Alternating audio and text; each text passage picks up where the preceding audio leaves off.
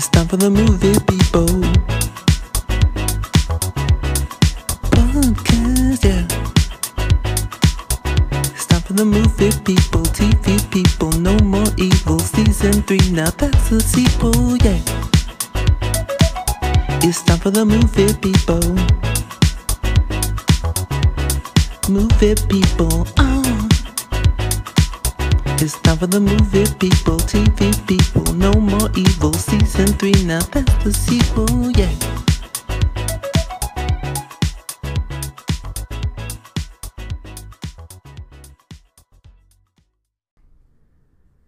Hello and welcome to the Movie People Podcast, the episode 4 of season 3. My name is David Isles. With me today is Rachel Massengill. Hi. Ethan might be coming later, but it's going to be a little bit of a smaller show. We're going to be talking about our favorite movies from various genres, among other things. So, first up, we haven't done box office in a while, but there were a few things that I actually thought were pretty interesting.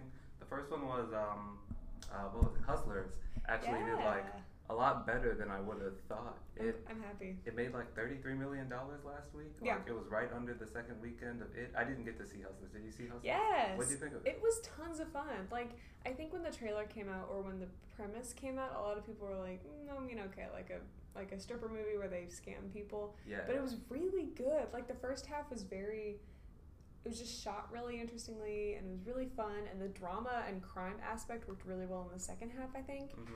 And everyone's just especially J-Lo, which a lot of people have been talking about, but she's just so charismatic, and the music drops are really, really good, like the soundtrack slaps. Mm-hmm. It just works really well, I think, as a crime film. Yeah. I mean, to an extent, it's not super crimey, but when that starts, when that aspect comes into the story, I think it's handled really well. So I loved it. It was tons of fun. Yeah, that was a movie I was going to see until I figured out that movies are actually pretty expensive to see when you don't have to when you don't get advanced screening tickets. Oh, yeah. So I was gonna play, and I was like, wait, I'm not gonna pay $10. Cause I was gonna see The Goldfinch too, because I was like just curious about it. Yeah. And I was like, well, I'm not gonna pay $10 to see a movie that's probably terrible. Terrible, yeah. So I'm gonna wait for DVD release for both of those. But good for Hustlers.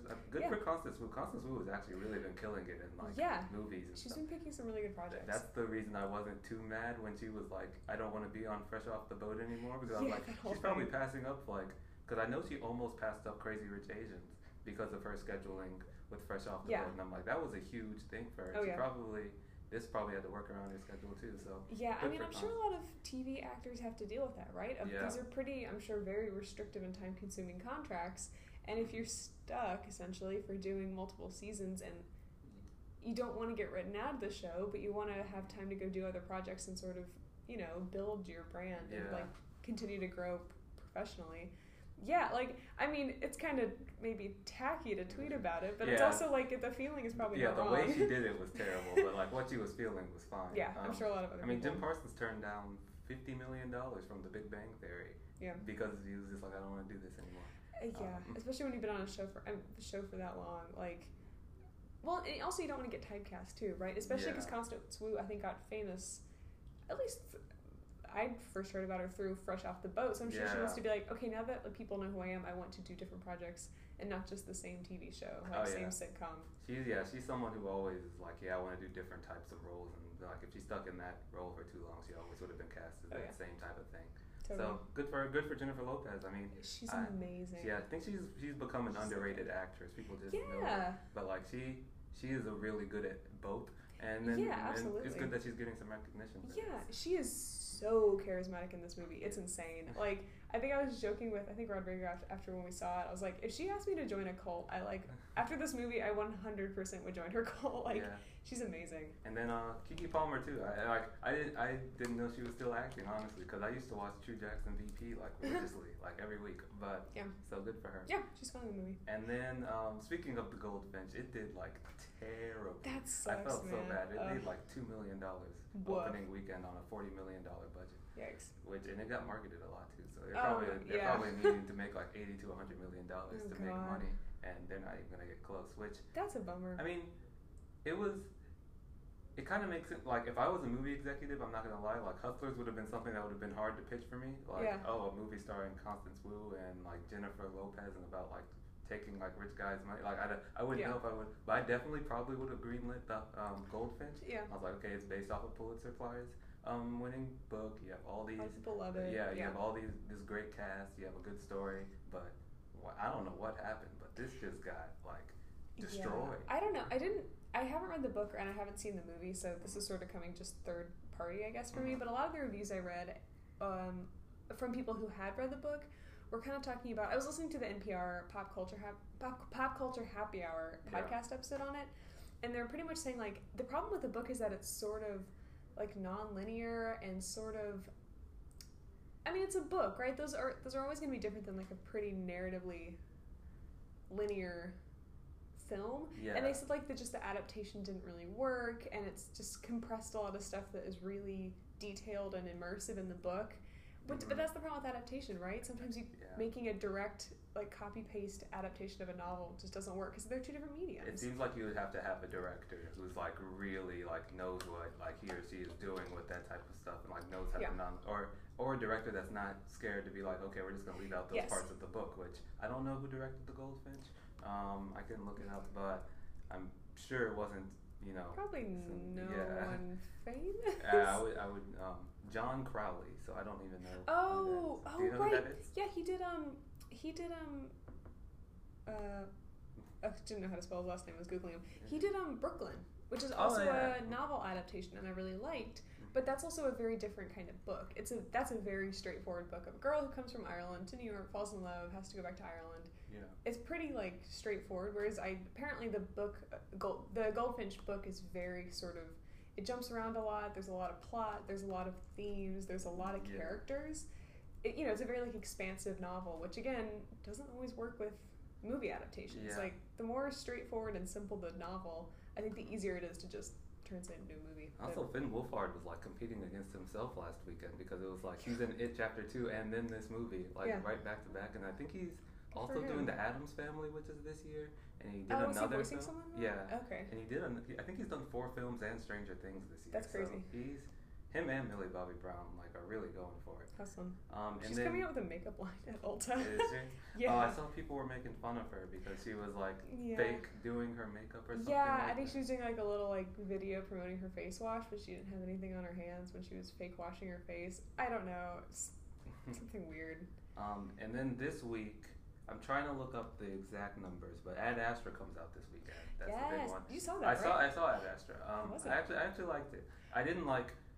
It was almost like really, really good, but the weird thing is the one thing I really didn't like about this film is like Brad Pitt's character is really like emotionless, and they try to show that throughout the whole thing, which is fine. That's part of his character, but to like show that he has emotions, he just kind of voices over what he's feeling, and it like really takes away from the film every time. Like literally, he'll be like, "I'm feeling sad right now because this just happened." And I'm like, no, just like. You can let him act a little bit. Because Brad Pitt's really good in this movie. He could have shown the emotions if the director... It feels weird to say if the directors trusted him a little more because it's Brad Pitt. You should trust him. Mm-hmm. But it looks great. Max Richter scored this. Max Richter is one of the best classical composers out there right now. He did that song in Arrival. The one during the emotional scene in Arrival, that's Max Richter. Sick. That's cool.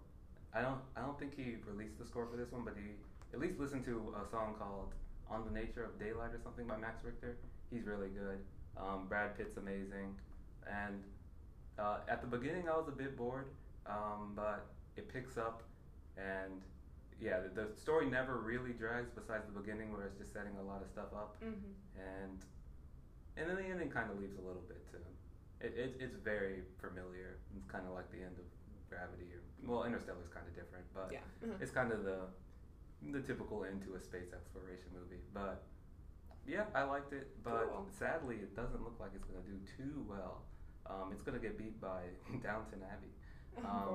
Downton Abbey is going to make like $30 million this week, which I must be huge in Britain because I don't know a single person here who watches Downton Abbey. Downton Abbey was huge here though. I think it was all like middle-aged white people. Yeah. They love Downton Abbey. I watched like the first season of it.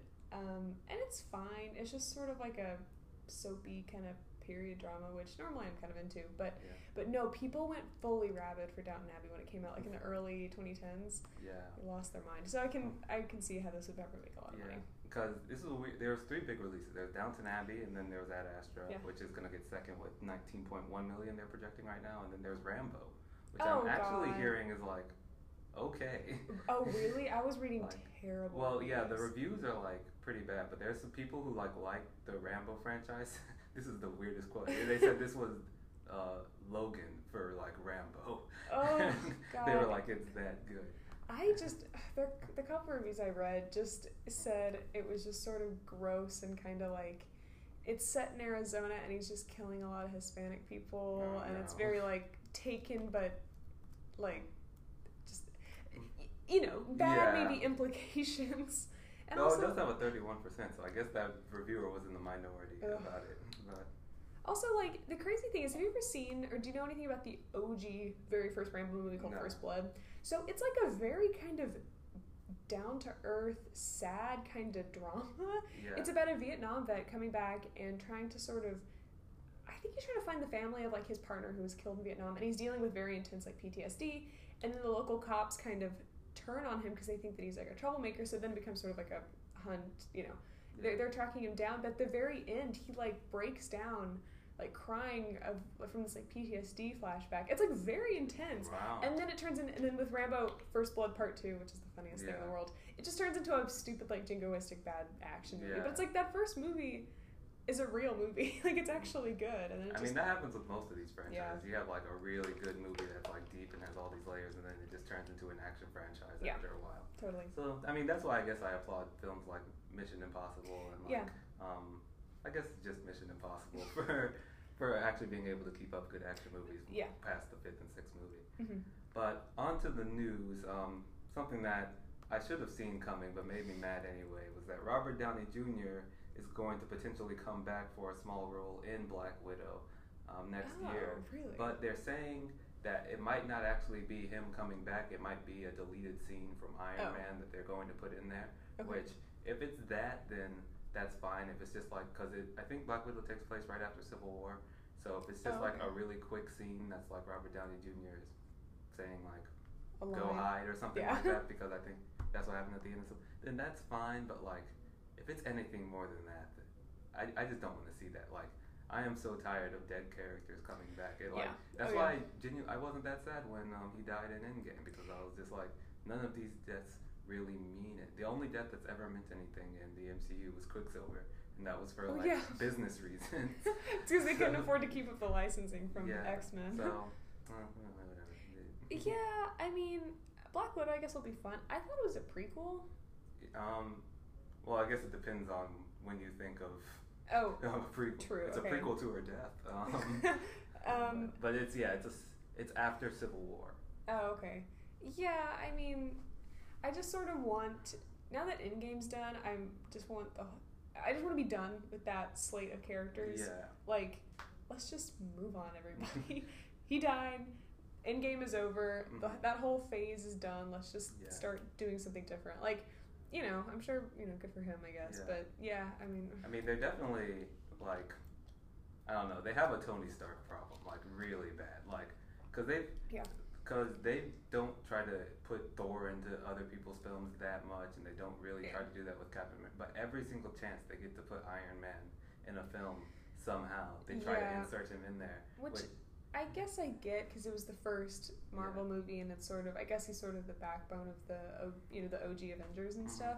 But yeah, I mean, he's not like my favorite of the Avengers. Like, I never really considered him like the beating heart of the Avengers or anything. I always thought it was Captain America. Yeah, or I think because Avengers did so well, and all of those characters, maybe except for Hawkeye, like, were so charismatic and fun, and everyone sort of identified with a different character, he wasn't as much of a focus. Yeah. I mean, I liked his individual movies really well. Like, I actually really liked Iron Man 3. Me too. So though he did really well in those, especially when he gets to play with more of the like deeper emotions of Tony Stark. But yeah, I mean, he doesn't need to keep popping up in like. I'm glad he's done in Spider-Man. Yeah. I'm assuming they literally legally can't probably include him in any more Spider-Man movies. But yeah, it's just I don't know. Drop the Tony Stark thing. I mean, yeah, I just think it would be really cool if we never even saw on screen again, like, Iron Man, Captain America, or Black Widow. I mean, I guess we're seeing the Black Widow movie, but that's probably. I'm assuming it's probably going to be it. Like, this is the, prequel, hopefully. And then that's it. Yeah.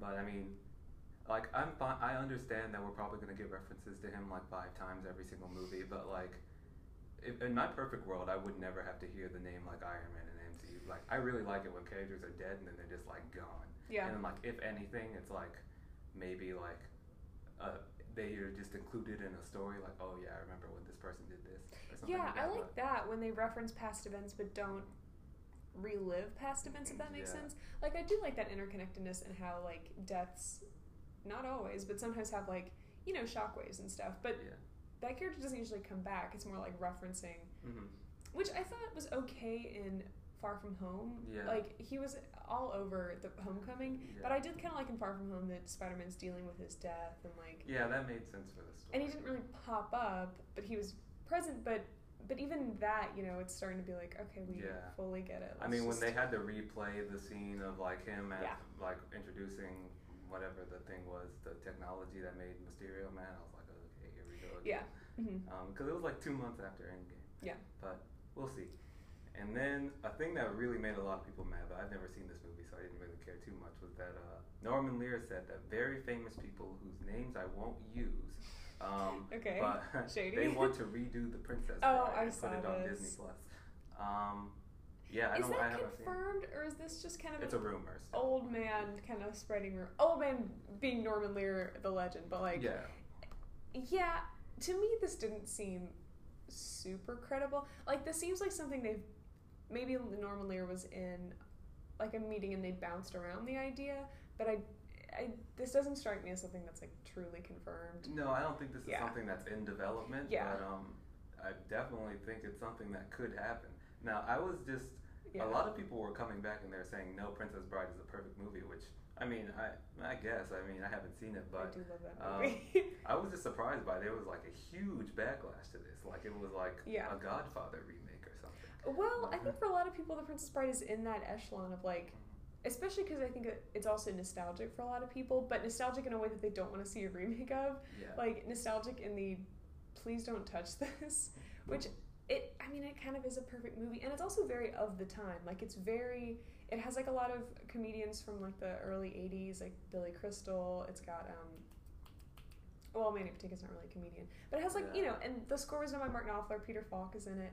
It's very of the time, and I would hate to see a remake of it because it is basically a perfect movie. Like, everyone in that movie is so good, and also there's a lot of stuff you just couldn't replicate. Like, Andre the Giant was such a bizarre casting choice, but is literally so perfect in that role that I think trying to do that again would just be bad, and you would never be able to recapture the magic. Yeah. It's kind of a cliche. I mean, but I'm still just not a fan of reboots anyway. But if they were to do a sequel, then maybe. But then the people are kind of bold for that anyway. Yeah.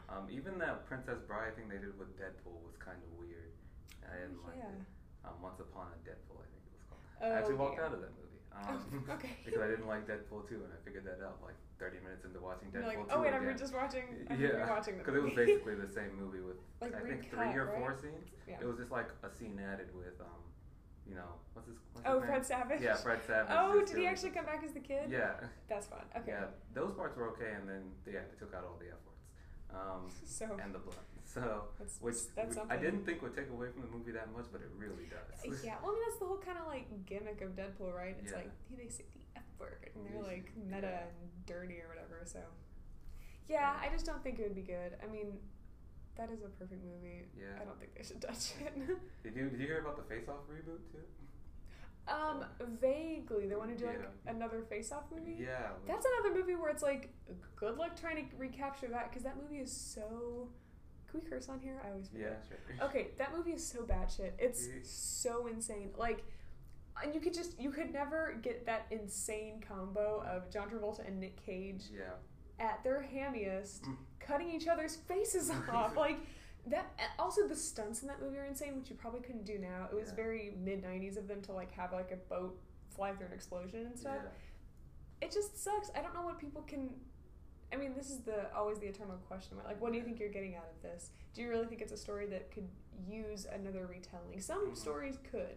Like Dark Crystal, that's kind of interesting because the first movie didn't do as well, but now that it's been some time and people appreciate it more, it would make sense that they would do like another story for that. But like, girl, Face Off's a perfect movie.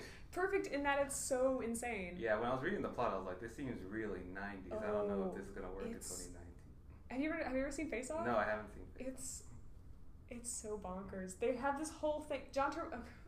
We won't go into Face Off, but pretty much there's just so many insane things that have become memes in of themselves that like there's no way in hell you could ever remake this. It's so iconic.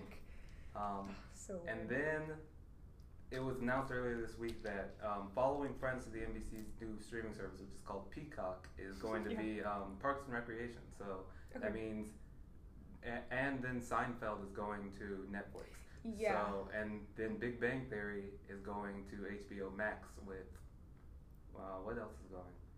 Well, Friends is on HBO Max. It's The Office that's on NBC's Peacock. That makes sense. So if you're looking for your, sitcoms, then you have The Office and Parks and Rec on Peacock. You have Seinfeld on Friends, and then you have The Big Bang Theory and Friends. Seinfeld on Netflix, and then you have The Big Bang Theory and Friends on HBO Max. Is a whole which lot. Actually it seems like a pretty good like pairing because like The Office and Parks and Rec are like similar type shows built by the same person. Friends and The Big Bang Theory are probably the two most like by the book comedies I think that have been made. Popular. And I think 2.5 Men's in there too, which is another like by the book comedy. Yeah. And then Seinfeld's doing its own thing on Netflix. Which I love. And then the news that was also reported was that they're actively looking to reboot The Office. Which of course. I never watched The Office, but that again seems like something like, why would you bother? I mean, The Office it's become so big over the last few years. Like I knew that a reboot thing was coming, but Steve Carell has said openly many times that he would not come back. Which is good. And then I don't know how you're gonna get John Krasinski down, even though he said he would be, happy to do it, but maybe for like a season run, I don't think you can get John Krasinski back for multiple seasons. No. Pam and Angela are starting an Office podcast, so they'd probably be super up for an Office reboot. Yeah. And maybe you can do a Dwight and Angela story, but like, I would leave it alone, but I guarantee you they're not going to leave it alone because they spent $600 million, $500 million to acquire The Office, so which is probably so excessive and stupid. I can't. They spent I think $600 or something to do The Big Bang Theory too, and I was like, for that show, it's really crazy. But I don't know. Peacock is going to be interesting to see how many people, because a lot of people say they just had Netflix to watch The Office and Friends and stuff, which now they're separated. So NBC is really hoping that those people weren't lying and they're going to get Peacock to watch those two shows and Brooklyn Nine-Nine, because besides that, they don't really have any movies to offer. So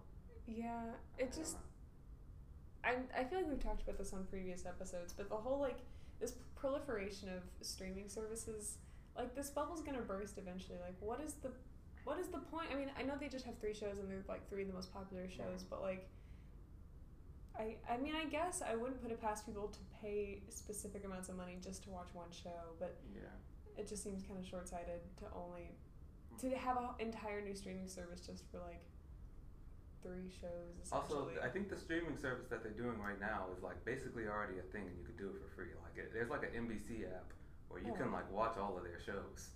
Is it? So I think you have to like log in through your cable provider. Yeah, kind of thing? Okay, that's the thing. But like, so basically, it's just that. Except, actually, no, it's just that. Well, I mean, I don't think they have The Office on there right now because The Office belongs to Netflix. But this is just.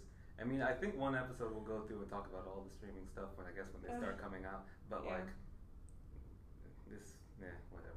It just bodes poorly, I think.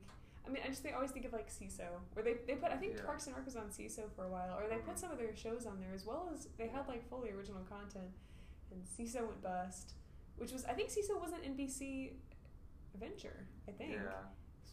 So yeah, I don't know. I mean, one of these is gonna bust. I actually hope it's not Apple TV Plus because I've been watching some of these trailers for these Apple TV Plus shows, and they actually look pretty good. And they're the only people right now who actually seem interested in original content. So, like good original content, not like stupid web series. They're all gonna be on Disney Plus. Yeah, exactly. And then the last thing was Michael Fassbender is in talks to join Taika Waititi's Next Global Wins, which is the soccer movie or something that he's doing before Thor. Which, cool. I mean, I like Michael Fassbender. I like Taika Waititi. There's no bad part of that story. Yeah, the story looked kind of interesting. It was like, I think I don't know if it was from New Zealand or Samoa, like a Polynesian kind of like soccer team was like last in the rankings. I don't know anything about soccer, but it was like they were like last in the game in the competition, and they hire like a new coach to. It sounds very like underdog kind of sports. Oh yeah. I mean, I thought it would be a documentary, but I don't think it is. I think it's based on true story. Yeah. I can't find I thought the definition would just type in, or would just come up if I type Next Global Wins movie, but I didn't. But yeah, it seems good. I trust Taika Waititi. And it also looked kind of interesting because I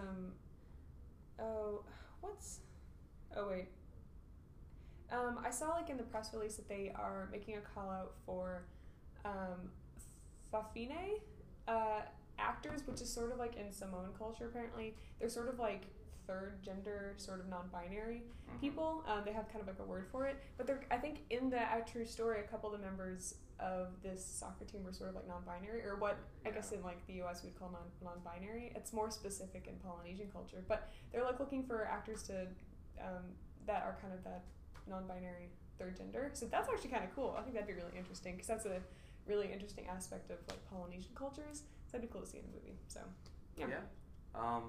That's it for news. But then the main topic for today is we just wanted to talk about some of, or just I guess our favorite movies in a lot of different genres. But the weird thing is, I didn't know how to like strictly define a genre. Oh, like it's really blurry and hard. Because I kind of think of like any type of movie as a genre. Like I think like space movies is a genre. Yeah.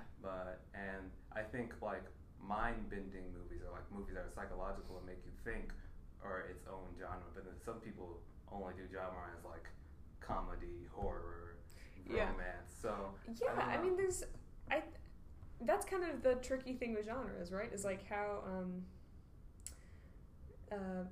how hard they are to define and how overlapping they are. Like a romantic drama, is that a romantic film or a drama, or is it both?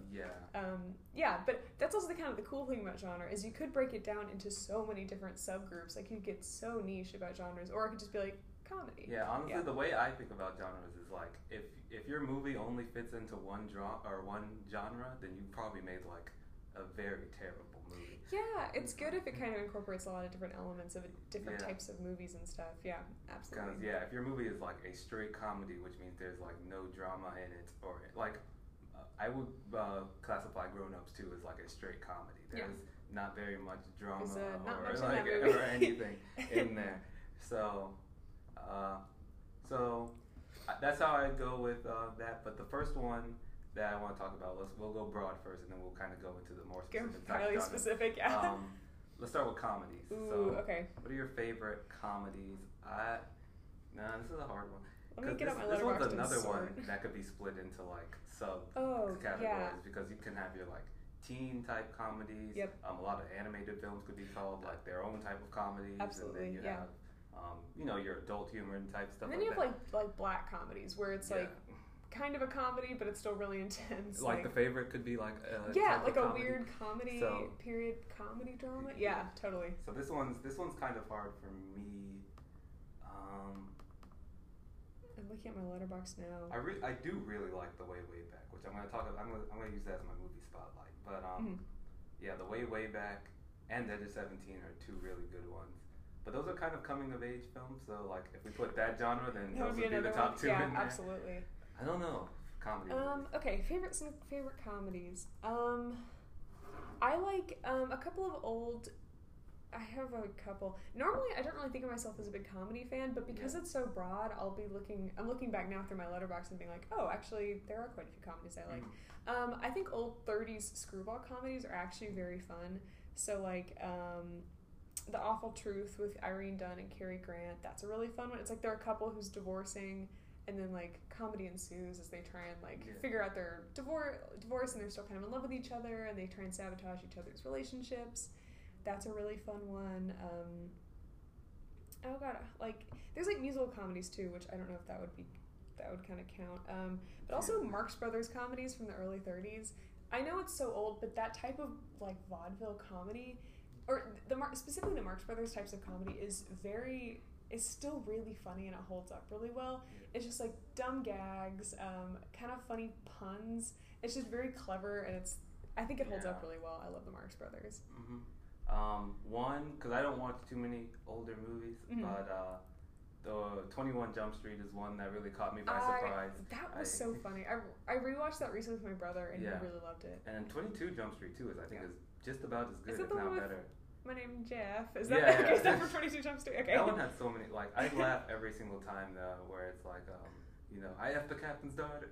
There's like, oh man, that had me like dying in the theater. I think isn't that where he's like trying to figure out, and then there's like a ding when he finally realizes it, and he's like, when he freaks out. Oh, okay. Another one that is like fully, I think my favorite comedy of all time is Young Frankenstein from 1974. Yeah, it's the Mel Brooks movie where Gene Wilder is essentially the like grandson of the original Frankenstein, and he makes a new Frankenstein. But it is so funny. Like that's my favorite Halloween movie. It's just the gags are so funny. Gene Wilder underplays everything, so it makes it that much greater. Madeline Kahn's truly iconic in that movie. Yeah. But I think that's like, whenever I think of like my favorite comedies, that's always usually the one I think of because it's so funny. Another one for me, Anchorman. I really actually liked Anchorman too as well. I don't know what it was, but it got me the day I was in the theater. And then as a kid, I really liked the first Rush Hour. Oh yeah. So I don't know. Comedies are hard. I would have to think more about it and then like put it in subgenres. But those are, I guess, some of mine. Same. Because it's kind of hard to pick a lot of different. There's a lot you could pick for comedy since it is so broad. Like I'm looking at there's like musical comedies, animated comedies, Hot Fuzz. Like that would be one of them for me. That's a nice big category. But another genre that has been kind of coming into more like prominence lately is the horror. With Get Out and stuff like that. Yes. I think I've still seen in single digits horror movies. Same. I'm not a big horror. Yeah, I'm not a big horror person. So I guess no, my favorite's A Quiet Place. Because I've watched A Quiet Place, Get Out, and Us, and It. Chapter 1. Those are all solid. So those are all solid movies. Absolutely. Oh, and then I guess The Witch is a horror movie too. But I actually wasn't a huge fan of The Witch. Yeah. That's my least favorite Anya Taylor-Joy movie, even though it's her most acclaimed. It's definitely not as much of I was actually talking to my brother about The Witch yesterday, and how it's not really a horror movie. It's like a scary family drama. I kind of felt like, not like a thriller, but it was kind of just, more of a drama than it was a horror film to me. Which I think it was a very effective, like, scary family drama. But that's definitely a weird one. Again, genre. Would you consider that a horror movie just because it's spooky and some spooky stuff happens? And then I watched Ouija because Olivia Cook's in that, and that's terrible. Some horror is also hard because I know a lot of people hate the term elevated horror. But also some horror movies are like fully trash. My brother said he watched like both VHS, like those like terrible like anthology movies where it's like 3 horror stories or something. Okay, I'm trying to find some more horror movies. There's one from the 40s, 50s? 1960. Just kidding. It's a French movie called Eyes Without a Face, and it's that's a really weird one. It's pretty much this plastic surgeon whose daughter, I think, got deformed in like a car crash, I think. So she has like facial deformities, and he is like a murderer, and he like murders women and tries to take their faces and like use them as like a skin graft for his daughter. And it's like genuinely really freaky because the daughter just kind of wears a mask all the time where you can just see her eyes. So that's obviously horrifying because masks are always scary. And there's this like extended scene where he like drugs a woman and kidnaps her and like slices her face off, and you watch it. It's a French movie, so I think that's how they could sort of get away with it in 1960. And then there's like a shot at the end where this girl is like standing in front of a tree that's full of birds. It's just very evocative and weird for especially 1960. It's really weird. That's a good one. There's another one that I saw with Anya Taylor-Joy called Secret of Marrowbone, which has her and I believe Sam Claflin. Claflin? I don't know how to say his name. Claflin. But it's like, I don't remember the exact, but it's like this family is either their father was like a murderer or something like that, so he went away, and and I think their mother died too, so they've been kind of living in this house alone. And then all of a sudden, like, weird stuff starts happening, and I don't know. I can't really explain that one too much without giving away what happens at the end. Yeah. But Secret of Marrowbone was something that really surprised, because I didn't expect to like it too much. I was just like, okay, Anya's in it, let me give it a chance. But then that one was quite surprising, and then the ending genuinely surprised me, which doesn't happen too much nowadays anymore. Yeah, so absolutely. Those are a few horror ones. Really quickly, a horror comedy, again, genre overlaps, but like, this is kind of a classic, but Evil Dead 2, directed by Sam Raimi, that's like a really fun horror comedy. It's like spooky, but it's also slapstick, and like at one point Bruce Campbell has to cut off his own hand, which then becomes alive, so he has to fight his own his own severed hand.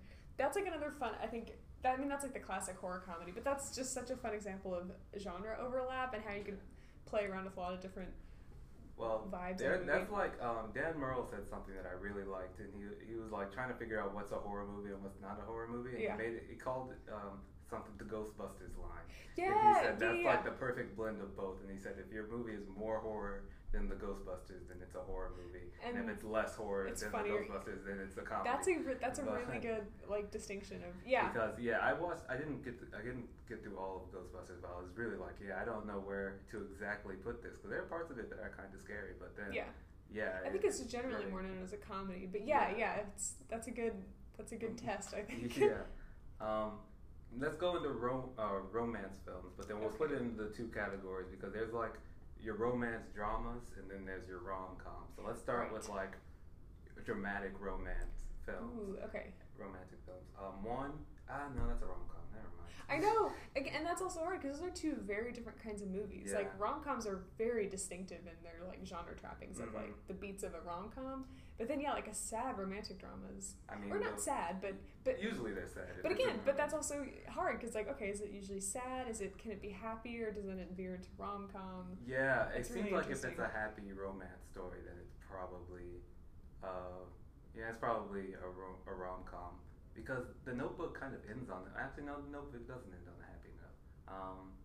Because the romance dramas I can think of are usually about sick people. Like The Fault in Our Stars, Someone has cancer, or like the one with Emilia Clarke, or what's it called? Oh, Me Before You. Yeah, Me Before You. Yeah. Those are the type of romance drama films that I think about. Yeah. But okay, I think I have a couple really good ones. So there's one from 1945 called Brief Encounter, directed by David Lean. It's a British film, and it's directly post-war, so it has that kind of interesting vibe of this being very, very recently close to the end of World War II, but it's about this sort of married housewife who, is like kind of just living her life, and she, every week or like twice a week or something, she takes the train to go into town to get groceries and stuff, and there she meets this doctor, and they kind of strike up a friendship, and it develops into kind of an affair, and she sort of is racked with guilt on if she should leave her husband and her family and go with this doctor. And it's kind of intense. It's very subtle, but the performances are amazing, and it's a really interesting kind of look at this very normal woman. I think in the movie she talks about like, no one ever expects this to happen to them, but now I don't know what to do, and it's really subtle, but it's really beautiful. I think that's a really great one, and it's all shot in black and white, so it's this beautiful high contrast black and white. Lovely movie. I think I have it on Criterion. I looked at romance movies, and there's so many that I forgot are really romance movies. I know, like, A Star is Born kind of draws the line, because it's kind of also a music movie, which that's another genre we can talk about a little bit later. But Call Me By Your Name is definitely a romance I was going to say probably Call Me By Your Name. That's so swoony and then, so romantic. The Big Sick is one, which can also be a comedy. Well, it's also definitely... That Big Sick is a hard one to play, because that's in very the hospital, dramatic. like in a coma, so it's like... Like, there are parts of it that are funny, and there are lots of it that's very not I think funny. that makes that's what makes a great romance movie, though, is there can be some very serious moments, but still the lightness of it. Yeah. So I don't even know. Maybe Big Sick goes between... See, that one could be a romance drama or romance comedy. Like a dramedy, yeah, totally. La La Land, which is a kind of a musical, or it is a musical. And then, yeah, those are a few. I guess for dramas, yeah, those would be kind of the top ones for me. And then, even though this director is a terrible person, Blue is the Warmest Color was a pretty good movie. Same. I know that's a very controversial movie, but I thought, other than the sex scenes, the plot was actually very sad and really emotional, and I thought worked really well. Some other ones, I think Eternal Sunshine of the Spotless Mind. Yeah. That is a horrifically sad movie, but ironic considering it's Jim Carrey. But that's an amazing movie and so unique. Like, I remember when we showed it for Meteor Theater, me and the guy I was working with at the time, Jay, were just like crying in like the Clark Center, R.I.P. Because it was just very intense. But that's a great one. Also, like In the Mood for Love, the Wong Kar-wai Hong Kong movie from 2000. That's another really swoony, like really beautifully shot movie. Very romantic and kind of sad. Yeah. As most of these dramas usually are. I will say I tried to watch Before Sunrise and I didn't quite get through it because it is very dialogue heavy and I wasn't ready for that. It's all talking. Yeah, because I was like, wow, it's been like 30 minutes and it's just a conversation. I don't know, like because it was like 10 o'clock at night. I was like, I don't know if I'm ready to do that for the next hour. I forgot about that. That trilogy's amazing. Yeah. Once you know what it is, it's it's so beautiful and that's that's probably up there with my favorite romantic dramas.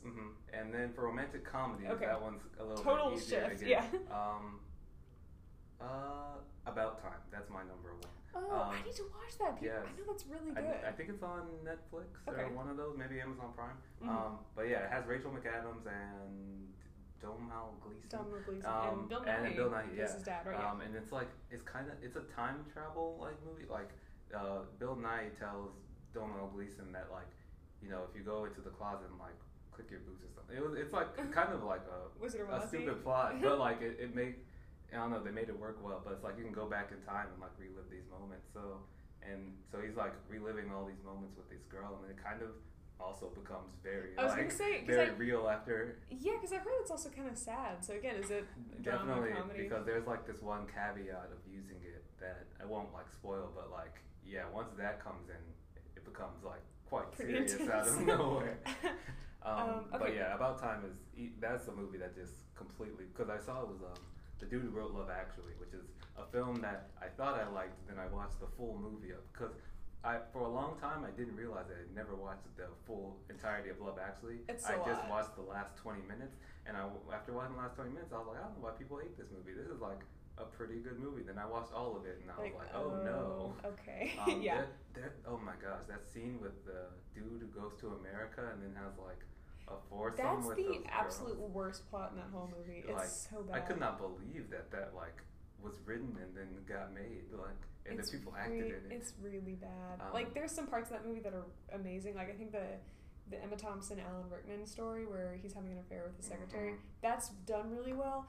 And then you have like the terrible like British guy moving to America to have sex. It's rough. It's like 30% of that movie works really well. And then there's like 40 that's like it's just fine. Yeah, it's a real mixed bag. And then there's some of it that's really bad. But About Time is written by that same dude, and he did a much better job. Is it Richard Curtis? Yeah. Okay, so then I'll pick Four Weddings and a Funeral. Did you write that too? Yes. Oh, nice. It's this whole British rom-com thing. I think Four Weddings and a Funeral is really fun. It's like very, very British, so like the sensibility is there. But that's a really fun one. I think all the characters are great. It's like peak Hugh Grant floppy hair rom-com vibe, which is the best. Hugh Grant is secretly one of my favorite actors. Like, I just get so excited when I see him on screen. Yeah, and I feel like he's great because he can do like the kind of stuttery rom-com dude, or he can flip and be very cynical and weird. Did you ever see A Very English Scandal? I did. Yes, he's amazing in that and plays like kind of slimy and weird, but also charming because he's Hugh Grant. He's very charismatic, but that's great. A film. This one kind of veers into is it more romance or is it more comedy? This one veers more comedy. But Crazy Stupid Love is one that I really liked at the time. I don't know if I would like it as much today, but I think I would. I think a lot of people still really love that movie. Yeah, because I watched some of the scenes and I'm like, this scene doesn't work as well. Like most of the stuff with Ryan Gosling, I'm like, this doesn't work as well in 2019. But I really thought it was funny at the time. So Crazy Stupid Love would be up there for a rom-com. For me, the ultimate #1 rom-com is When Harry Met Sally. Yeah. It's so great. It's just, again, I think it's similar. Well, it's similar because I think they were both directed by Rob Reiner, but it's similar to The Princess Bride in that it's such a specific era of like comedic actors in like the late 80s, or this one I think was the early 90s. 89. Okay. So it has that kind of sensibility. I think Billy Crystal plays it really, really well. Like, he does the kind of serious depression side of that character so well. Meg Ryan is like truly luminous. She was the queen of the rom-coms, and for a reason, because she's so funny. And like also it's all like shot of like shots of New York in autumn, so it's very beautiful.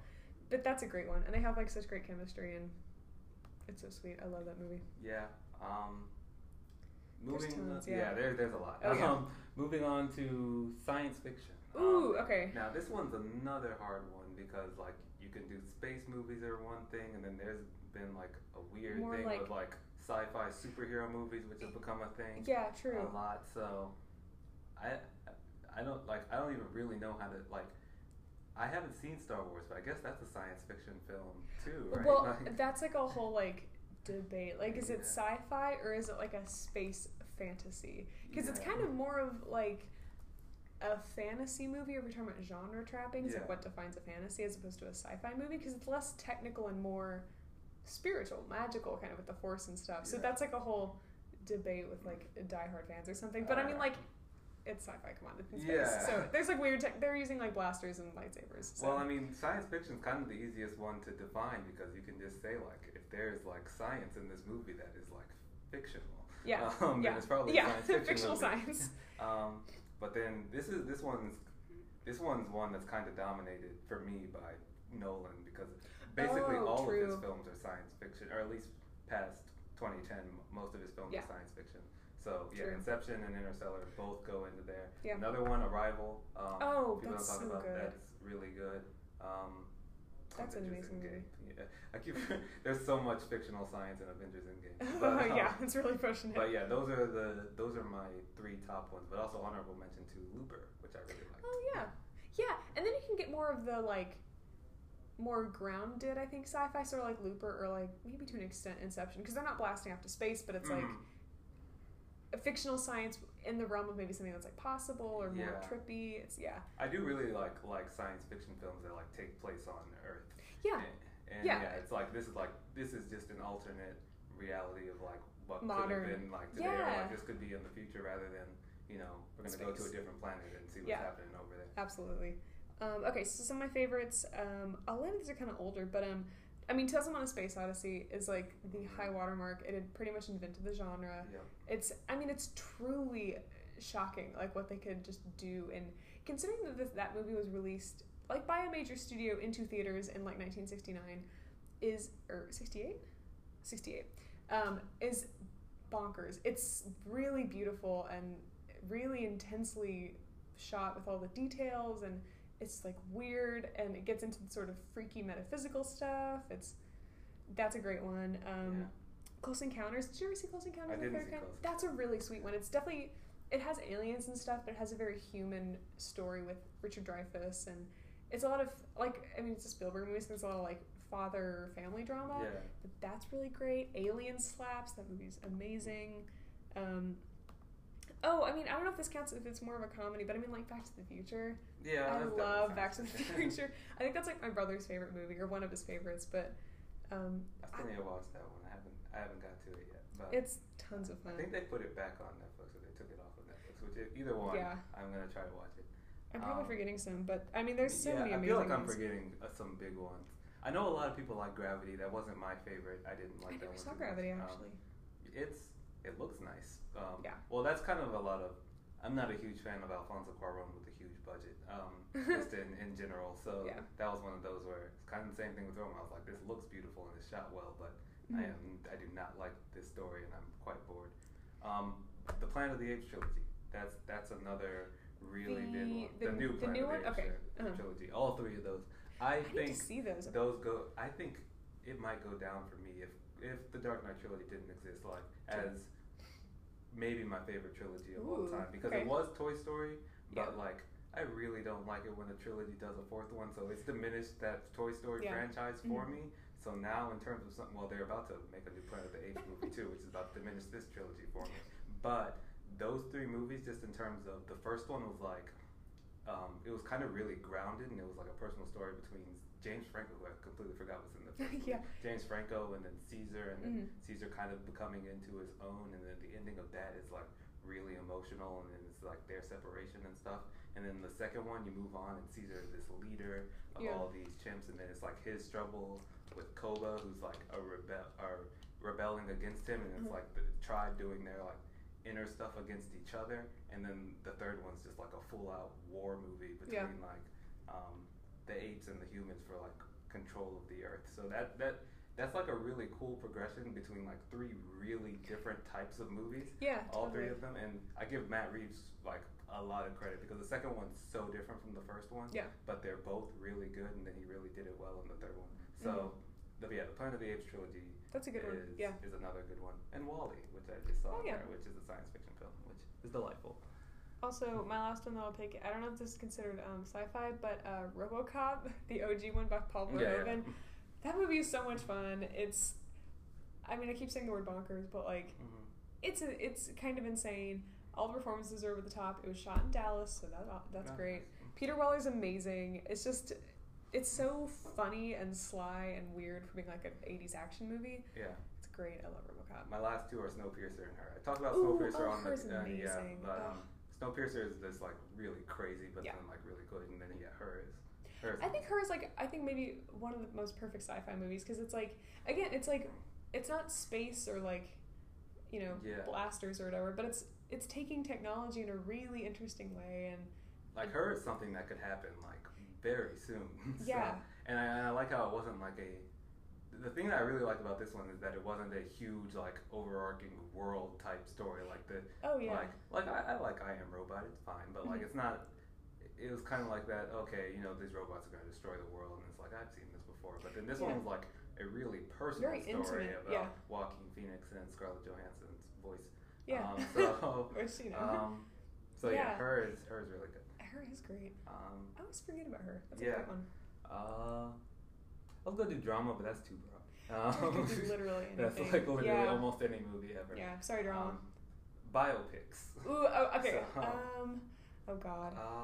Is there a category in here on Letterboxd for it? Let me see. Let's see. Oh God, I don't think there is. Oh no, I'm gonna have to do it manually. Okay.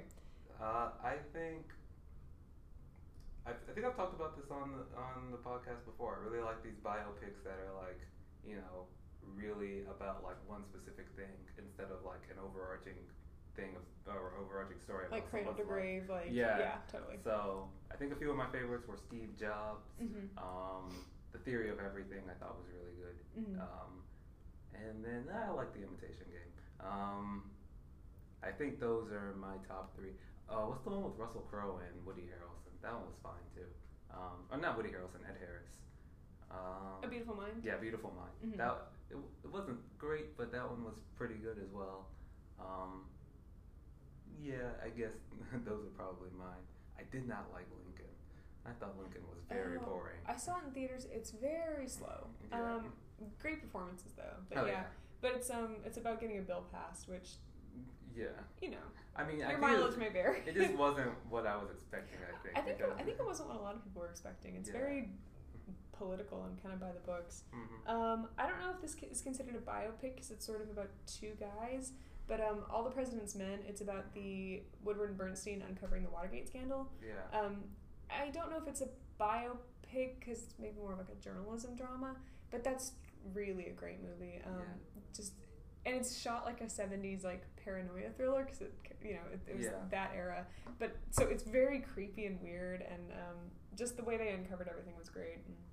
A film that I liked, I know a lot of people kind of have gone back on this film because it beat some other really good films at the Oscars, but I did like The King's Speech quite a bit. Yeah. Great performances from Colin Firth and Jeffrey Rush. Colin Firth is another dude. I see him because I know he's in 1914 or 1917, whatever Sam Mendes' new film was. Yeah, the new fake Dunkirk. Yeah. It looks a lot like I saw the first one, and the first review for it was like, everyone's saying this is better than Dunkirk, and I'm like, just because they're like, you know, set in like or just because they kind of look the same doesn't mean you necessarily have to compare them. Because when I watched the trailer, I was like, it doesn't seem like Sam Mendes and Christopher Nolan were out to do the same thing. Like this one looks a lot more characters driven, while Christopher Nolan's was very story driven. Yeah. Because he didn't really seem to care about too many of the characters because he wanted to focus more on the aspects of war, which it looks like Sam Mendes is looking to do something a little bit different. So I'm gonna watch 1914 or 17. I think 17 because I think it's like the end of the war. But yeah, I like The King's Speech. Oh God, okay. It says Catch Me If You Can, which is technically a biopic. Oh, so I like that film too. That's true. And then The Aviator too. So. I really like. I really like The Aviator. I'm gonna pick the. Oh, no, that's not a biopic. I was gonna pick The Master, but it's not actually about L. Ron Hubbard. It's about a fake L. Ron Hubbard. Dang it. Okay, I was gonna pick that. The Social Network is another good one. No, Zodiac's not a biopic. No, especially because it's about 3. It's like an ensemble kind of cast, I guess. I'm gonna pick. I liked this movie. I didn't love it, but I just kind of appreciate it more for its kind of experimental vibe. I'm gonna pick I'm Not There. It's the Bob Dylan quasi-biopic by Todd Haynes.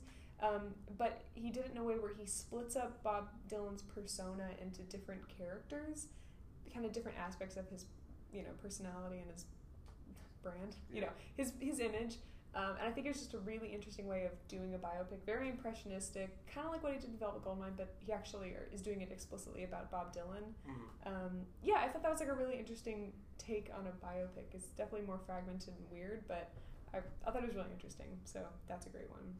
Yeah, there are a few on here where it's like I forget that they're biopics. I know, like, Hacksaw Ridge is a biopic. Yeah, and I'm like, that pacifist guy. Yeah, so there's a lot of good ones. Biopics, it really depends on the subject matter and like if the director really is trying to tell a story, or if they're just trying to, fill a Wikipedia page. Next one is it's weird because this has kind of been taken over by the superhero franchise or just like franchises in general, but the action genre.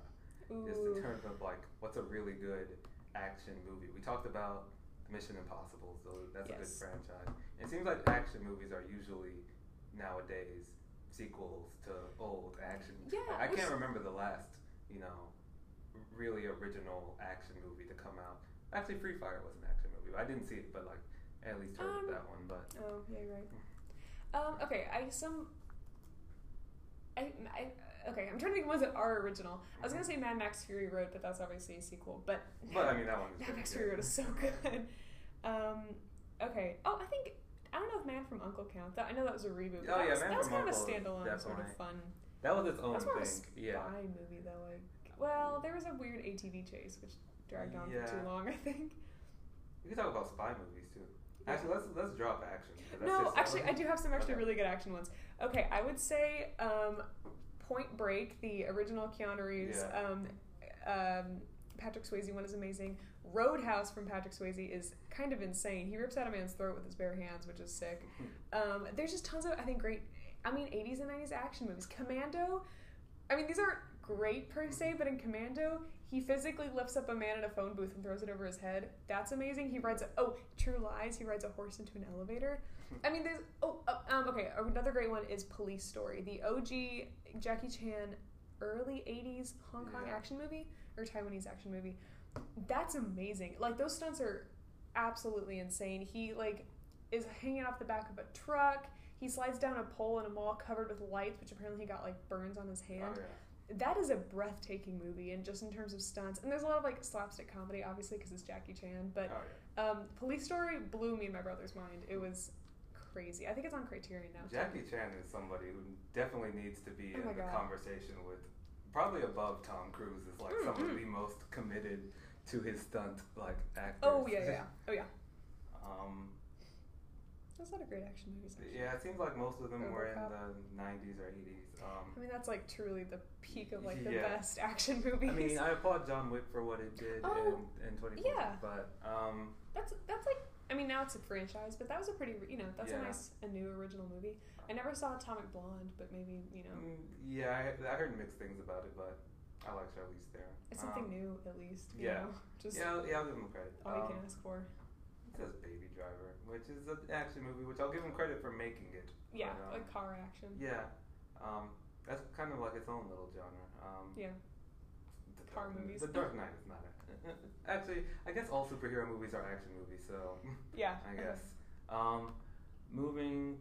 This is one where I don't know if I could think of any, but have you like recently? Cause this is a genre that's kind of went away, but like a truly adventure movie, like a movie about going. It's because it seems like most adventure movies now are either a comedy about like a group of friends going on some type of adventure where like craziness ensues, or a space exploration movie.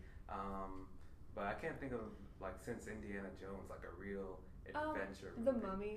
Oh, yeah. The Brendan Fraser. Like, I think my brother and I watched that recently, and that is very, it feels very throwback to, like, those kind of old adventure movies.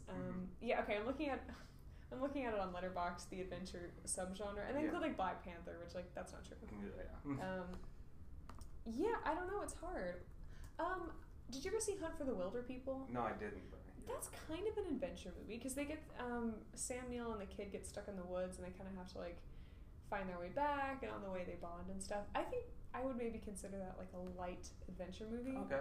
I'll include that. And that's I feel also like most adventure movies, like I can't think of an adventure drama, so yeah. It'd probably be all on that. National Treasure. I mean, both of those are great. I love National Treasure so much. I miss Nicolas Cage. I want Nicolas Cage and Shia LaBeouf to be in a movie together. I don't think it's ever happened, but I just feel like it'd be so crazy. I feel like their energies would like play off each other, and they're both primed for like a renaissance. Like Shia LaBeouf's coming back. Yeah. Nick Cage did Mandy, which like, you know, if he just does a couple more projects like that, I think we could be in a full blown like renaissance. And speaking of the Mummy, I don't know. I think it was on Facebook or something, but someone was talking about how great Brendan Fraser was in the '90s. And everyone was like, we should have like a Brendan Fraser renaissance, because there was a story that came out in GQ that was like, I don't know if you ever read that story, but it was really sad. Like he was actually like the victim of sort of like a sexual assault, and he kind of got blacklisted, and he had tons of injuries because of stunts, which I think he did a lot of his own stunts, so he had like a really bad back. But he seems like such a cool guy, and I feel like, you know, with the internet and like pop culture, I think we're right on the precipice of like a Brendan Fraser renaissance. He needs to pick like one good movie, one project, and that would like kick it off. It like seemed like when if Mummy had worked, then maybe he would have been back in like the reboot of Mummy with like maybe he would have been back in that's like kind of an adventure movie. Because wasn't he in Mummy for a second? Like I think I don't know. I never saw it, but it seemed like a very different take on it. Yeah, it seemed like a I think he did a cameo in it or something like that. Because I thought it would have been something like Keanu Reeves. I mean, Keanu Reeves has kind of been back in the pop culture because of John Wick and stuff. Had a renaissance, but like but it seemed like it was like those little cameos and stuff that like kind of just got people thinking about Keanu Reeves again. So maybe if people actually liked that Mummy, then people would have just been thinking like, oh yeah, I remember Brendan Fraser. Love him. Absolutely. But yeah, adventure films are kind of hard. I love adventure films. Oh, that would be like a good adventure movie. I love adventure movies. They're such like fun throwbacks, and I think Moonrise Kingdom is a good one. Oh Brother, Where Art Thou? That's like a fun road movie. Life of Pi, which I really liked when I saw that in theaters, because it was very different than what I was expecting, but I still liked it. Jurassic Park, I guess. Except I didn't love Jurassic Park actually. The OG, the '93. Yeah, it's just I should have known that it was going to be a little bit dated because it was from like that long ago. I still think it holds up really well. To me, it holds up as like a good movie, but not a great movie, I guess. Yeah. But also I saw it on like my 32-inch TV. Well, no, I think I saw it on like a 50-inch TV, but still, it's different than if I would have seen it in a theater. Yeah. But and then any good documentaries? This is not something that I really go into too much. I think there's a couple that I've seen lately. The 20 Feet from Stardom, I watched a couple years ago. It's a documentary about backup singers, and it's just highlighting kind of the history of backup singers and the sort of lives of backup singers, and sort of like literally the unsung heroes of a lot of songs. That was really interesting. I think it won Best Documentary, because then what's her name? Darlene Love. She's like one of the most famous backup singers, and she's featured really heavily in the movie. She came and like sang their acceptance speech. She was like singing on stage, and everyone was like, "Yeah!" I'm like losing it. But that's a really great one. The Celluloid Closet for me and Paris is Burning are both sort of related, but Paris is Burning is obviously like the really groundbreaking documentary about ball culture in the early 90s in New York, but it introduced so many slang words that we used to say, like shade, reading, tea, and it's really important also just to show that sort of subculture. And the really sad thing is a lot of those people featured in the documentary died of AIDS. I don't know if this is a spoiler for a documentary from the 90s, but they feature kind of one trans girl. She's really young. I think her name's Angel, but during the course of the filming, she was like murdered by, I think she worked as a sex worker, and she was murdered and like left under a bed during the filming of the movie, and they reveal that in the movie, and it's horrifically sad. And it's just, it's from the 90s, but it's still very relevant in terms of like featuring the trans community and the ball scene and people of color and trans women of color specifically. But it's also really fun. Just like the ball scenes are really fun and very energetic. That's a great one. Also, do you consider concert movies a documentary? Yeah, they can be. Okay, so then Talking Heads, The Last Waltz, and the Ziggy Stardust one are all so good. Oh, and also Live Aid, that's an amazing. Yeah. It's really long. We tried watching it the other day because we have all of it on DVD. It's very long, but I mean, like, it showcases, like, literally, I mean, the Queen Live Aid performance and the Bowie Live Aid performance is great.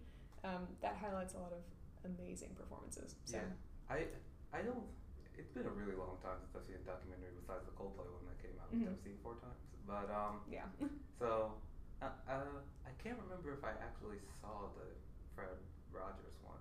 Oh, I need to see that still. Won't You Be My Neighbor? There's a lot from this past year that I really, or last year too. Yeah, I really wanted to see the Identical Twins one. Three Identical Strangers. I heard the Ruth Bader Ginsburg one was great. The Apollo 11. I still miss that, even though we showed it here. Oh yeah, I missed that. My parents both watched it and they said it was amazing, so I'd like to watch that. But they've had a resurgence lately that I really need to get up to date on. One that was huge in maybe the 80s, maybe probably the 60s, but then it's kind of gone away is Westerns. That classic. Westerns are, because I haven't watched any Westerns. Well, I mean, I guess Logan can kind of be considered a Western. I would consider that a Western. And then a neo-Western, yeah. Where do Quentin Tarantino movies fall? I mean, Hateful Eight and Django, I think, are Westerns. Yeah. I would consider those Westerns. But what? Once Upon a Time takes place in that time period, but I wouldn't consider it a Western. Nah, I mean, that's not really. I mean, that's just like a 60s movie. Yeah. Or, set in the 60s. But I like Django, so Django's one. I've seen a couple Westerns, but a couple of them I do really like. Tombstone from the 90s with Kurt Russell and Val Kilmer and a million other people. That movie is kind of ludicrous. Like, it's sort of campy, but it's so much fun, and the costumes are great, and that's a really fun one. It verges on campy, but that's a great one. I think my favorite, though, hands down, is Butch Cassidy and the Sundance Kid from 1969. It's like not buddy cops, but it's like a buddy movie. It's like a Western. They're robbing trains. Robert Redford and Paul Newman are like the most charismatic people on screen, so when they're together, it's even more charismatic. It's really fun. It's kind of a comedy. That's a great one. I think that's probably like my favorite Western. It's amazing. There was and The Revenant, which is something that I don't really consider a Western because it's like, you consider a Western, you consider like a lot of sand and like stuff like that. Deserts. But like, when you're really in like, when you're in the colder stuff, like people don't think about that. You think about it more of like a survival film or something like that. But Revenant's probably definitely. Well, how would you define a Western? Because I think for me, it's not. It's like man contending with nature, lawlessness, like kind of the frontier.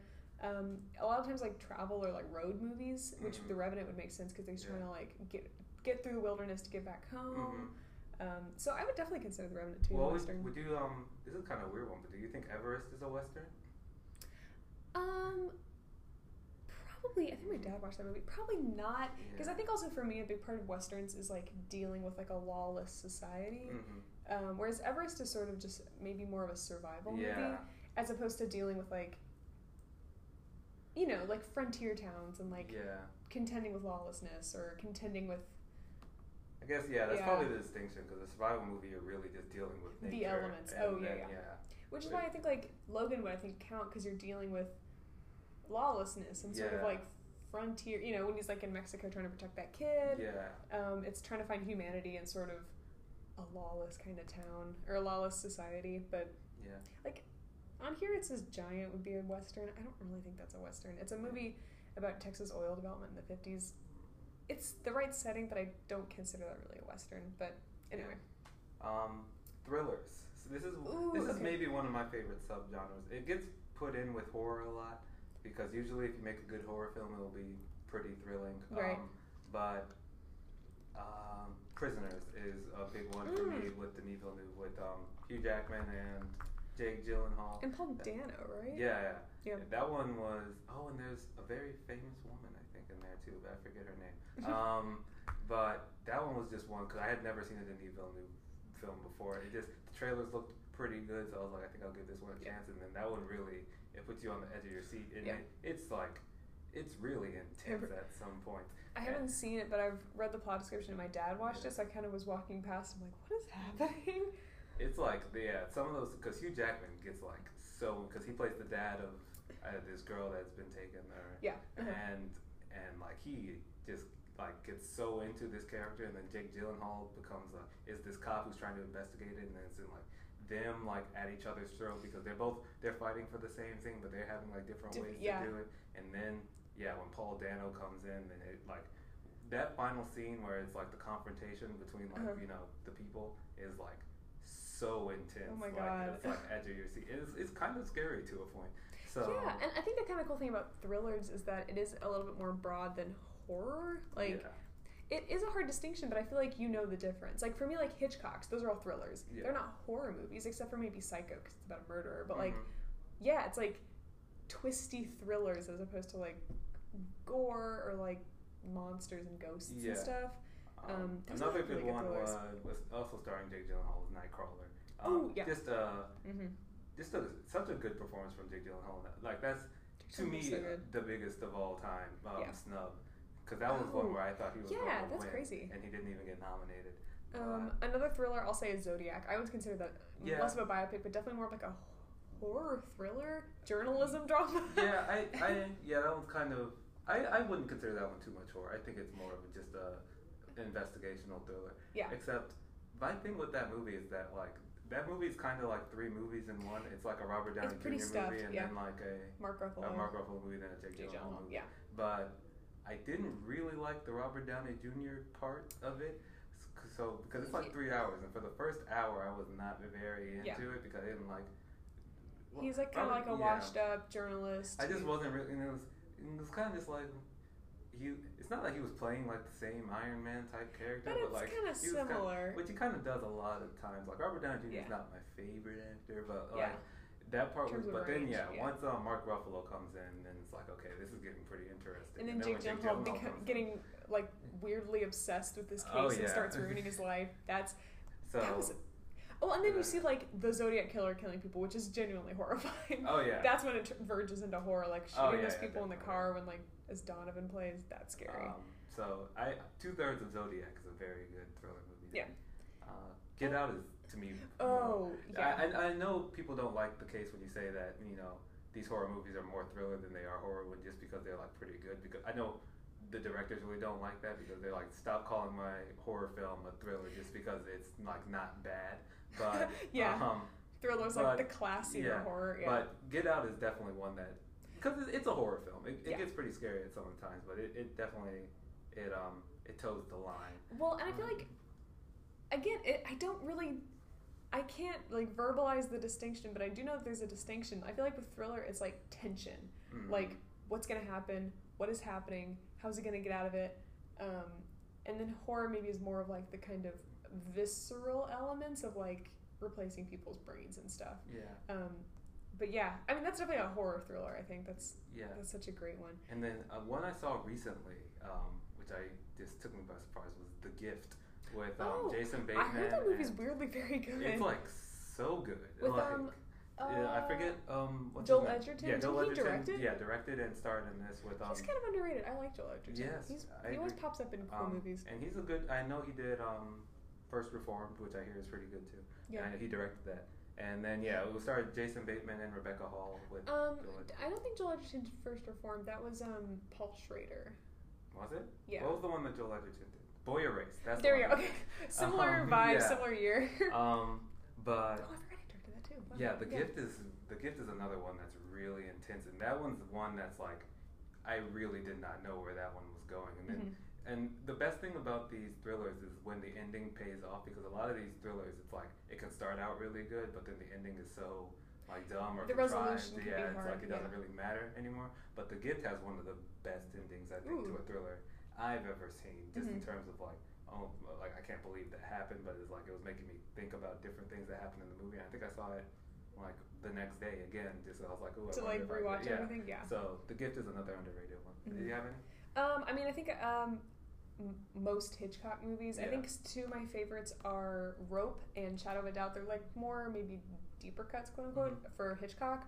But Rope is about these two guys who strangle a classmate. They're in college, or they graduated. They strangled one of their friends just to see if they could do it. It's based on a true story. And then they hide the body in like a trunk and then have a party. And one of them starts to kind of crack and like freak out. And the whole time you're wondering, oh my God, are they going to find the body? People are like setting their drinks on this trunk where there is a literal body in this closet. So that's very intense. And then Shadow of a Doubt, it's very weird. Some weird kind of undertones to that movie. But it's a girl who, she's growing up in the late 40s in California, and she has like a very normal life, very normal like white picket fence house. And her mom's brother comes to visit, and she's named after her, and they're both named Charlie. And she starts suspecting that he's a serial killer, and he kills old women. And she kind of has to investigate, and then when she figures out and he knows that she knows, there's like a weird tension of like, well, are you going to tell anyone? No one's going to believe you. And it's very weird and intense because it's this like uncle and this like younger niece, and there's like weird vibe. That's a great one. There's like so many thrillers. Le Samurai. I'm looking at my list too, and it's like Shutter Island, Argo, Zodiac, No Country for Old Men, The Prestige, Memento. So there's quite a lot. So The Usual Suspects is another pretty good one. So there'd be way too many to actually go into all of our favorites. But that's a really good one. This is another one where I haven't watched too many, but war films. We talked about Hacksaw Ridge. That was one that I really liked. Dunkirk is one that I think Dunkirk might be one of my favorites just because it was such an interesting take on a war film. It was obviously very fragmented, and the different perspectives of war I think was really fascinating. That's a great one. Yeah, I think those are my only two. Maybe the only two. Well, I saw that Mark Wahlberg one, but I didn't like it too much. He was in a lot. Which one? I thought he was only in one. Let me see. I mean, he's in a lot of those like dumb true story movies. Let me see. Was it the horse movie, Lone Survivor? Yeah. Oh wait, no, that's what I'm thinking of. I don't think it was called Lone Survivor, but it was something like that. But yeah, I saw that one, but I didn't really like it, and I don't really remember it, which is why I can't even remember the name of it. But okay. Yeah, it is Lone Survivor. That was what it was called. Okay, I have a few. But they're kind of weird takes on war films. So this is an old movie from 1927 called Wings, and it was one of the first. In the first couple years of the Oscars, it was like one of the very first Best Picture winners. So it's very old, and it's a silent film, but it's set in World War I, and there's a lot of insane aerial footage of biplanes, essentially dogfighting, and it's very intense. And it's like the story of these two guys and their girlfriend. It's kind of love triangle from home, and they both enter the war. And then there's this like crazy twist at the end with like mistaken identity, and it's like horrifically sad. Like I was not expecting to be so moved by a 1927 silent war film, but it's really good. Like the performances are amazing, and you don't see a lot of World War I movies, and it's interesting from 1927 it being so recent. Like the war had just ended 10 years before, so it's really good. Wings is amazing. And obviously a lot of people haven't seen it, but I would definitely recommend that one. And then The Great Escape from the 60s, it's a bunch of prisoner of war trying to break out of a Nazi prisoner of war camp. And that's more maybe like you don't see the war, but obviously they're prisoners of war. But that's kind of more like, that's maybe a thriller, because the whole time you don't know if they're going to escape. They have to plan this whole, it's kind of like a heist movie, but in the heist of they are trying to break themselves out of a camp. That's a great one. It's really amazing cast too. I feel like a good war movie should kind of play like a thriller sometimes. Because Yeah. you're kind of wondering like, how are they going to get out of this situation? Or, like, are they going to get out of this situation? Yeah. So, And obviously, I haven't seen a lot of war movies. I know the big ones would be like Platoon, Full Metal Jacket, Saving Private Ryan. Saving Private Ryan, which I haven't seen. Yeah. My mom loves that movie, but so that and westerns are kind of dude movie genres that I don't have tons of familiarity with. But you know, there's gems in every genre. Like Lawrence of Arabia. Again, it's kind of a war movie because it's sort of set in the Arab Wars post World War One. Mm-hmm. But that's a really interesting one too. I love Lawrence of Arabia. But yeah, that's kind of a hard one. Gone with the Wind, Civil War. I don't know. Yeah, kind of. Pushing it. That's kind of, a lot of these are kind of like pushing. But I guess maybe Yeah. Dunkirk and Wings are my most straightforward like favorite war movies. Yeah, mine's probably Dunkirk and Hacksaw. Mm-hmm. What about like psychological, like mind-bending films? These are like these are the films that I like to seek out. Yeah. Like if I can find a good one, because that's the reason I found Inception. Because I mean, I'd heard about Inception, but like people had always talked about that one. And one of my favorite things in movies is when I see the movie and I can't stop thinking about it for like a really long time. Ooh, okay, I have one for that. Because like I wish Ad Astra was like that, but then I saw Ad Astra, and then about 30 minutes after, I was like, I feel like in 5 years that I'm gonna forget that I even saw Ad Astra, even though I liked it. Mm-hmm. But Inception is one that I really think. Arrival is definitely one. Arrival is one of the only films where I genuinely say I didn't really get it till the second time. Yeah. Like, I kind of understood what happened the first time, but then the second time I was like, oh my god, this is really smart. So those are my number 1 and 2 for psychological mind-bending movies. What about you? Mine are sort of similar. I think Annihilation. Oh, yeah. I could not stop thinking about that movie because I watched it at night, which was a mistake. But like I think I tweeted this or it was in my Letterboxd review of it, where it's like, am I real? Where am I? Am I human? Like, it fully made me like lose my mind for a while. Yeah. That was insane. That was so great. And then I think Tales of Lana Space Odyssey, that whole final sequence is very mind-bending and weird and surreal, and you don't really know what's happening, but it's more of an experience, and he's like aging weirdly. That's a great one. I think that's like one of the OG like trippy psychological kind of movies. Oh, yeah. It's so good. And then there's some ones that we've already kind of talked about for thrillers, but like Memento, Shutter Island, and even Eternal Sunshine could probably be put in that. Oh, in that that's a realm really too. good one. Yeah, it's like less scary and more sad, but kind of a non-linear story, sort of surreal. Yeah. What about, this is one of my favorite, maybe my favorite genre, Okay. like if you can really find a good one, but music movies, like not exactly musicals, but like movies that are based around like that's also music, one of my favorite genres. Because Begin Again is my number 1, it's my 3rd favorite movie of all time, because that, honestly, John Carney is like so underrated. He did Once Sing Street and Begin Again, which I think those are all bangers. Yeah, 3 of the best music movies I think going today. And it's usually when you can focus on a relationship, like whether it's like romantic or like a friendship or something, or familial, and you could put that into a music type movie, I think it usually works well. Like even A Star Is Born kind of did that too. So I'd say those 3 films, Once, Begin Again, and Sing Street, as well as A Star Is Born, are probably 4 of my favorite those are really music movies. Okay, so my number 1 would have to be Inside Llewyn Davis. That was my favorite movie. I still haven't seen that. It's like not. It's very downbeat. Like it's very low key. It's sad. It's kind of a bummer of a movie. But it was my favorite movie from about 2014 to like 2016. But that's such an amazing movie. It's just about this folk singer in the 60s in Greenwich, and he can never get a break. Like he's kind of poor, or he's very poor. He's trying to just get a record deal. It's not really working. He accidentally knocked up his friend's. Or accidentally, but he knocked up his friend's girlfriend, but the music is so good, and it's just Oscar Isaac. It's what made me like. I always joke that he's my husband. That's why, because I love his performance in Inside Llewyn Davis. It's like this. All of the songs are such great reflections of, the world and his emotions and how he can just never quite get there. It's sad, but it's such an amazing movie. The only other 2 that I can think of that aren't musicals, but they are still music movies, Whiplash. And Music and Lyrics, which...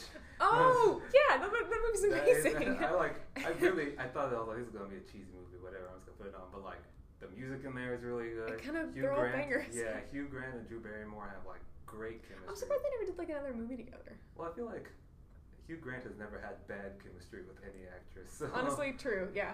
So I feel like, every actress that he's ever worked with is probably like, yeah, we should do more movies. Yeah. But I think he said he's never going to do a rom-com again. That he said, I think he's done with that. That's fine. Which is, he's done more than his He was the share. rom-com guy for a while. So those are 2 ones for me. Did you have any more? Yeah, I think so. Okay, so one of them, this is kind of a biopic, but Coal Miner's Daughter, it's about the country singer Loretta Lynn. But the way they kind of do it is, I was watching a video on music biopics, and she doesn't pick up a guitar until like an hour into the movie. Until then, it's just all built up and like explaining where she's from and her family life and her relationship with her husband, who she married when she was like 14. But it is, Sissy Spacek did all of her own singing, and it is really a great music biopic, and the music's all great, so that's a really good one. Oh God. Okay, wait. Let me filter on Letterboxd, because it is hard between musical and like a music movie. Because for me, I kind of lump the 2 together usually. Yeah. Okay. 20 Feet from Stardom. I already mentioned that. So that's not really about music, I guess. Well, I just think it's like if music is prominently like featured in the film, but it's like not as a plot device like it is when. Or not like a plot device, but it's not. Well, I don't know. Musical, I think, is when it turns into like, you're advancing the story using music. Through the but then songs. it's like if music is just prominent, then I consider it a music. Okay, that's fine. So. Okay, in that case, I might do Love and Mercy was really good. The Brian Wilson movie. School of Rock. How could I forget School of Rock? God, that movie is literally so good. I was listening to a podcast the other day about Oscars, and they were talking about how the difference between Golden Globes and Oscars, and they're talking about how like the Golden Globes are usually more willing to appreciate kind of more interesting performances the Oscars wouldn't recognize. Like I think Jack Black got nominated for a Golden Globe for that performance because he's so good. And they were saying like on the flip side, the Oscars probably wouldn't give him that nomination because it's not the type of Oscar movie you expect. But that movie is literally so good. I love that movie. And then also Spinal Tap. This is Spinal Tap from 1984. About the fake metal band who's like on the rocks and they're kind of all losers. That's a really good one because the songs are also kind of bangers. Oh yeah, I did see This Is Spinal Tap. The documentary. Yeah. The fake documentary. Yeah, absolutely. And then lastly, musicals. Okay, see, this is my jam. Okay, All That Jazz, Cabaret, Singing in the Rain, American in Paris, Rocket Man. You really did like Rocket Man? I really did. Okay. I really did. I know that it can be very by the books, but for me it was just way more fun than Bohemian Rhapsody. The costumes were great. I liked the musical sequences. I thought they were very inventive. Yeah. It was a different take on it. When some parts I kind of rolled my eyes at, but then they did like a tap dance to Honky Cat. I'm like, just kidding, I'm back in. I loved this. Okay, Hard Day's Night, Hedwig and the Angry Inch. I guess not La La Land because those are all performed. Well, no, that's a La La Land. Okay. Yeah. La La Land. Okay, I already said Rocket Man, Singing in the Rain, Spice World, Tommy, Velvet Goldmine, Yentl. Literally, I could go on. Okay, musicals are fully my favorite genre, so I will stop. I think you got all mine. Yeah, because mine. I named almost all the ones on my Letterboxd. Yeah. I just love musicals so much. There haven't been too many modern musicals, I guess, outside of La La Land. Chicago. I think lately there have been more musicals. Like there was one that came out recently. It was pretty tiny, but it was called Anna and the Apocalypse. Yeah. It was a Scottish movie. I watched a screening of it at Cinemark when I worked there. Yeah. But it was like a Christmas zombie musical, and it was like these like high schoolers in Scotland or England in the around Christmas, and there's like a zombie outbreak, but it's also a musical, so they're like singing about stuff. It was really fun. It was like a fun, scrappy little musical that I really liked. I will say I did like the scene in 500 Days of Summer where it just turned into a musical for 5 minutes. Because there are some things I very much don't like about 500 Days of Summer, but then the way it was like made was like really, I think it was really good. Yeah, absolutely. So would you say your favorite genre is musicals? Yeah, I'm just such a sucker for it. Like, I think for me, the reason that I think film works so great is that it's a combo of like audio and visuals, and you can kind of break the limitations of what's reality, right? And musicals do exactly that. They use music to break the reality. They can use dancing and choreography and music to enhance emotions. And it's just like, I think the perfect type of genre for the film format, because you can get really nuts. It can be a very downbeat, intense kind of raw musical. But I think music just works so well to express emotions. Yeah. And when it's done right, it's just so good because it's like everything that's great about film, like the medium of film in like one movie. There's definitely I kind of fight between two genres as which my favorite. These are both genres. It's like if this is done well, then I'm probably gonna love it. For me, music movies is just like if you have good music, I am willing to excuse a lot. Like I like The Greatest Showman because I like the music in that. And anytime someone tells me, it's so powerful. Music, it's you connect so quickly to music, and if it's good, you're just like, oh, it's great. I love this. Like people have told me all the stuff that's wrong with The Greatest Showman. And I'm like, you're not wrong. You're right. But like I've watched it twice and I liked it both times. Yeah, absolutely. And then teen movies. Like if you can do the high school or like college, like aged people in a good way, or even middle school with like 8th grade or something like that. I think that's one of the reasons I really like The Way Back. I like Edge of 17. I like 8th grade. And I liked Perks. I didn't love Perks. Perks of Being a Wallflower. And then the Olivia Cook one. Me and Earl and the Dying Girl is another one that I really like. So those are probably my two favorite genres. Before we get out of here, movie spotlight. Have you seen anything recently that you want to talk about? Not movies, but I can do TV. Or maybe I'll do two tiny ones. How about that? So I did actually watch a movie recently. It's a movie called Marty from the 50s. It's like it was a really cute kind of little rom-com starring Ernest Borgnine. Most of you probably know him as the voice of Mermaid Man, but he was like a great character actor all like from the 50s until like the day he died in the 2010s. And he plays like this like kind of 30, I think he said he's 34, like Italian guy in New York who works as a butcher, and he's, he has a very distinctive look if you've ever seen Ernest Borgnine.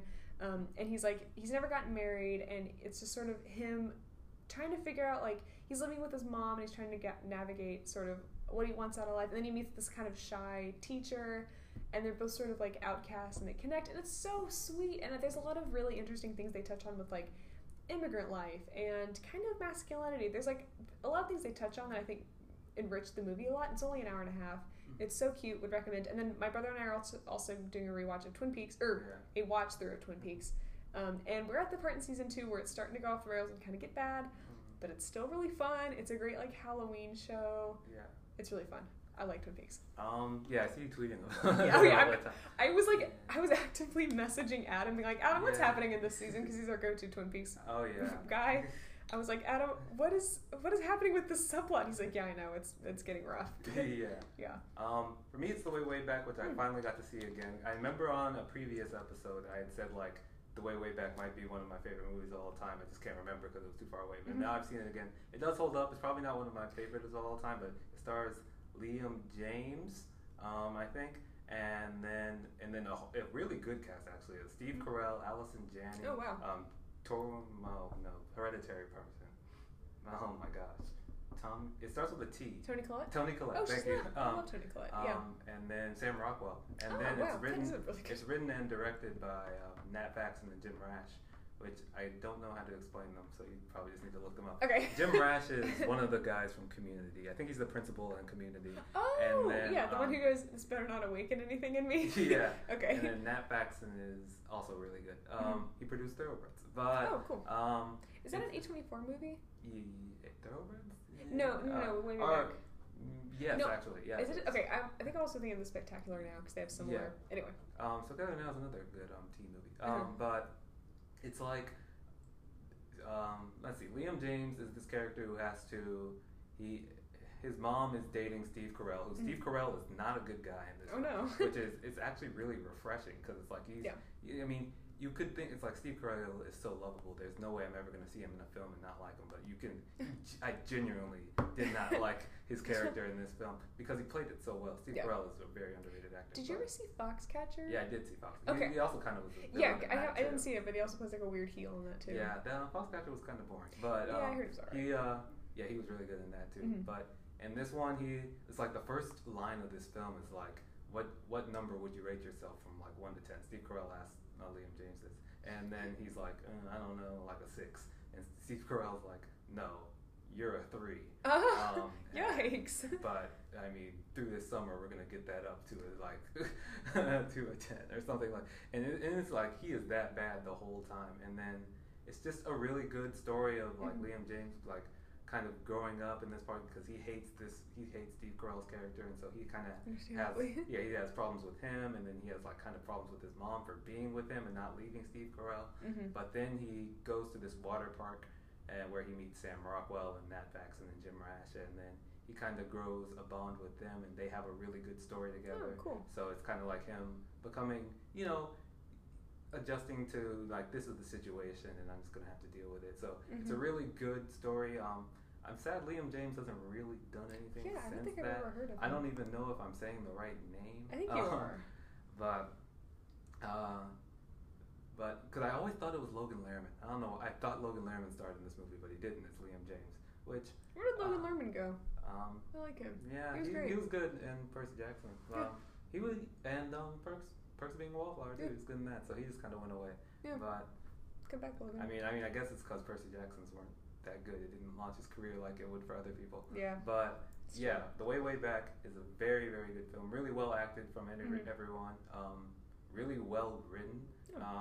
Which I wouldn't expect. Like when I saw the two people who wrote it and directed were Jim Rash and Nat Faxon, I was like, they wrote that, because there was some really good emotional stuff. And then Sam Rockwell is someone who also he's starting to, whenever he appears in a film, I get a little bit more excited to watch it because he's really, really talented. Yeah.